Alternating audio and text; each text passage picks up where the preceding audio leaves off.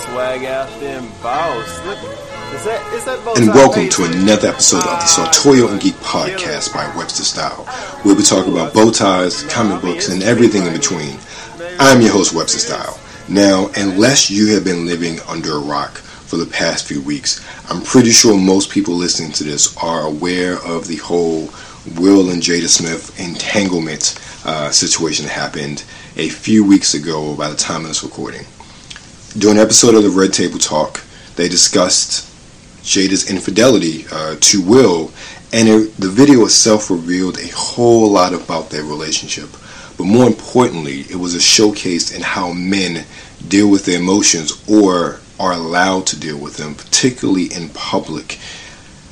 Throughout the video, you can see how Will was doing his best to be very stoic, very strong during the conversation, but you could visibly see his hurt and pain poked through many times throughout the conversation. The whole situation birthed a million memes of Will crying. Then I saw a comment that stated this: "The fact that Will Smith crying turned into a meme is proof how much men's mental health is a joke to the world." And I totally agree with that statement. Men have systematically been taught that besides being happy or loving, particularly in the eros, romantic, sexual way of love, only anger is okay to be displayed. And anger is okay, not that, oh, I want to go break something, but being angry, because being angry has been kind of correlated with being strong, with strength. Yes, we live in a world where society is trying to root out toxic masculinity, but displaying anger can be seen as a show of strength. And strength is the very thing, or one of the very things, that many women find attractive and desirable in a man. Women are taught, or I should say, I've heard women say forever, that they don't want a weak man.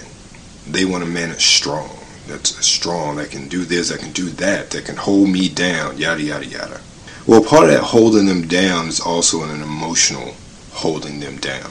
So I asked the question, what about the other pantheon of emotions that reside within a man? You know, we are not just happy or angry or romantic, sexual, lustful. We're not just those things that are acceptable for us to display. What about the rest of them? Well, we don't show them because we're often chastised when we reveal our hurt and pain. I've talked to many of my friends over the years, and even personally had similar experiences where we have been vulnerable to people, particularly people we have loved or love, and those individuals tend to look at us in different lights, lesser lights as being men when these revelations or feelings have been shared. Also, many times those revelations, feelings, emotions are and have been used as weapons against us in situations. So when you go through things like that, men oftentimes as a result bottle it up and keep on moving, because we've clearly learned no one wants to hear how we feel. No one wants to hear about a man's pain. Whether it's true or not in your instance, that is the general perception, and through my experience and many other men's experience that I've talked to, that's their experience as well. But therein lies the problem. And I will give you an example of just how not being able to have a place or outlet to deal with that grief can really affect you. So back in 2004 was the beginning of a very rough time, personally and somewhat professionally in my life. My great-grandfather passed away. A big part of my life was his care over the past 10 years before that. His health slowly and then rapidly started to decline between 2003 and 2004, when he ultimately passed away in 2004. During that time as well, and also was dealing with the breakup of a long-term relationship, or the crumbling of a long-term relationship that ultimately ended. This is someone who I proposed to and thought I was going to marry. And also, professionally speaking, with school, there were a lot of varying issues with school that, frankly, I thought I would have to leave and I wouldn't have been able to finish my master's degree. And all those things started to happen at the same time.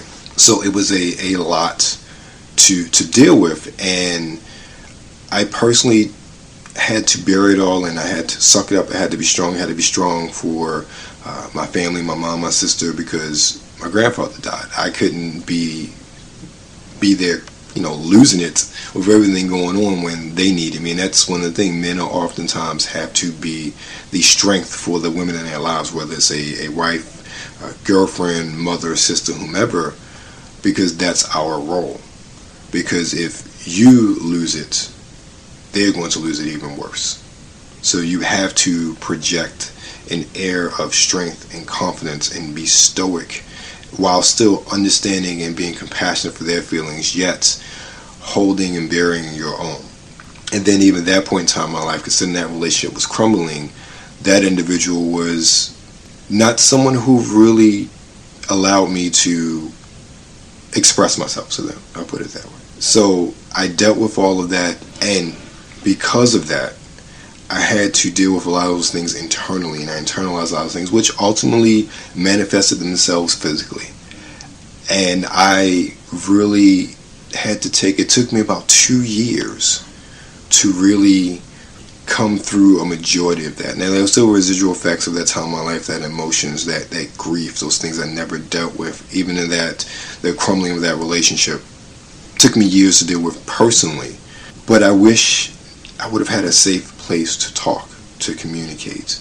One of the things that we as men need is a safe places to talk to other men about these things. Because one of the things I realize when I do talk to men, other men don't look down on you for sharing your emotions. Other men don't look down on you for saying, I hurt, I am in pain. I've never had that happen in my life when I've been able to communicate those things to friends, to people I consider brothers. Even just general conversation with men. Men understand what other men go through and do not look down upon you, in my experience, because of that. So I say to you, we as men cannot bottle up our emotions anymore, but we have to find a safe place to talk. And that's why I say that don't be afraid of counseling. It is not a bad thing, and men need to realize this. But even now, more than ever, with the added pressures of COVID-19, with the added pressures of, frankly, I'm sure many of the men listening to this conversation, you are responsible for other people, both big and small. And having that sort of pressure and responsibility aids in, hey, I need to make sure this person's okay. I need to make sure that person's okay. But you need to stop and make sure that you are okay. And that is the biggest takeaway that I want. And that is one of the things that I have slowly learned, and I'm not all the way there yet in my years of existence on this earth, is if I'm not okay, no one else that I'm taking care of, no one else that I'm looking out for can be truly okay, because you have to take care of yourself first. So I think men really need to understand that self-care should be a high priority on their list, and to find safe places, because frankly, the one thing that Will and Jada showed us is that men cannot express themselves, cannot express their pain, express their hurt openly and fairly without being looked upon as being weak or being ridiculed. So I implore you, find your safe space. Call up your buddy you haven't talked to in a while and talk to him. Call up your dad. Go online and find a counselor, a therapist. There are a lot of services that have popped up over the past couple of, really, it seems like months, but years, that are online. Check your medical insurance, see if they offer that as part of your insurance package if you have insurance. But I implore you, find some place to express yourself freely and safely, because if you don't, it will eat at you, and it will come out in ways both physically and emotionally that you will never expect. So with that, I'm going to take a break. You're next going to hear a word from our sponsor, Acre, and then I'll be back with our fragrance of the week.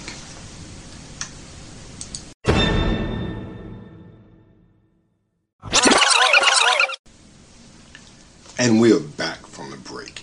One of the things that I love about fragrances is that they are so subjective. One fragrance smells good on me, it may not smell good on another person, and vice versa. And also, people's noses are attracted to different scents. And that is one of the biggest takeaways I have learned from my fragrance journey over the past couple of years. But also one of the things I've learned as well is that sometimes a fragrance does not smell the same way the first time as it does the third or fourth time. So your impressions may be different.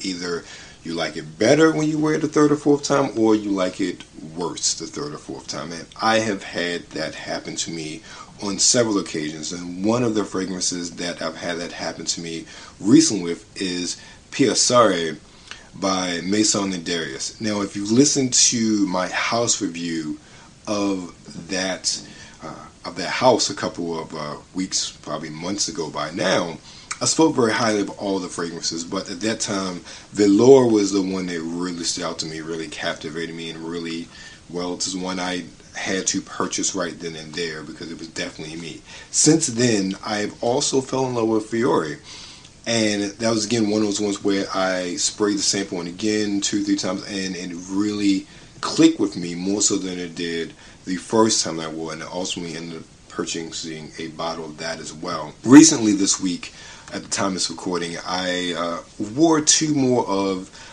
the fragrances from that house that I hadn't worn in a while, just testing them out, the samples, trying to keep a theme for my frag rotation for this week. And one of those fragrances was Piacere.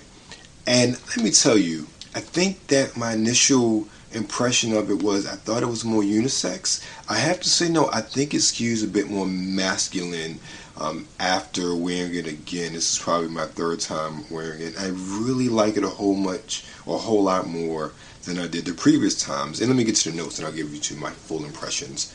The notes are amber, oud, green tea, and rose. Right there is that simple.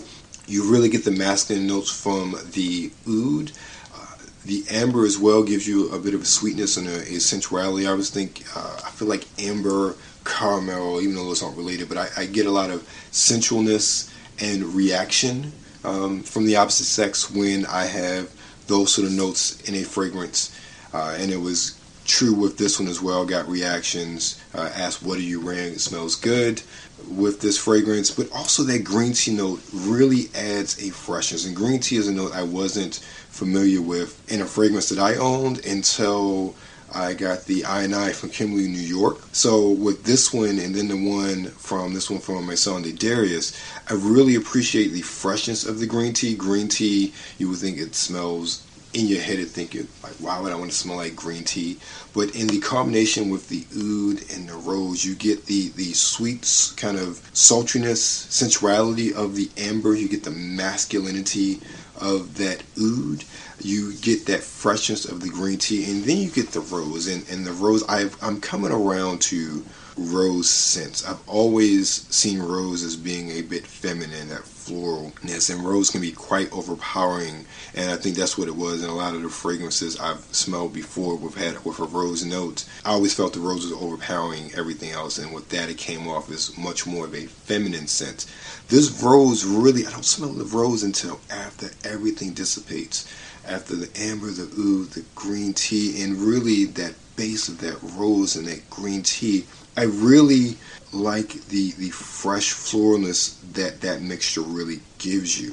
Again, at least on my skin. It may do differently for your skin as well. And just with all of the Maison de Darius scents, I literally get 12 hours of duration plus on this. They stay on your skin. The projection may not be, 5, 6, 7, 8 hours. But by the time I got the reaction on that, I had worn the fragrance about a good 5 or 6 hours, and I was a good foot or 2 away from this individual when I got that question about what you were wearing.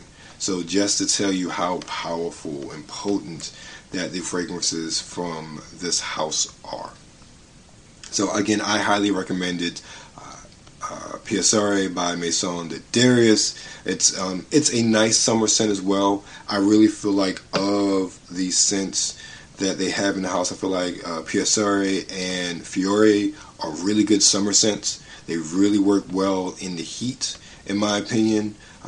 So I think if you're looking for a niche house to pick up right now, if you're able to go out during the summer, either one of those two are really great.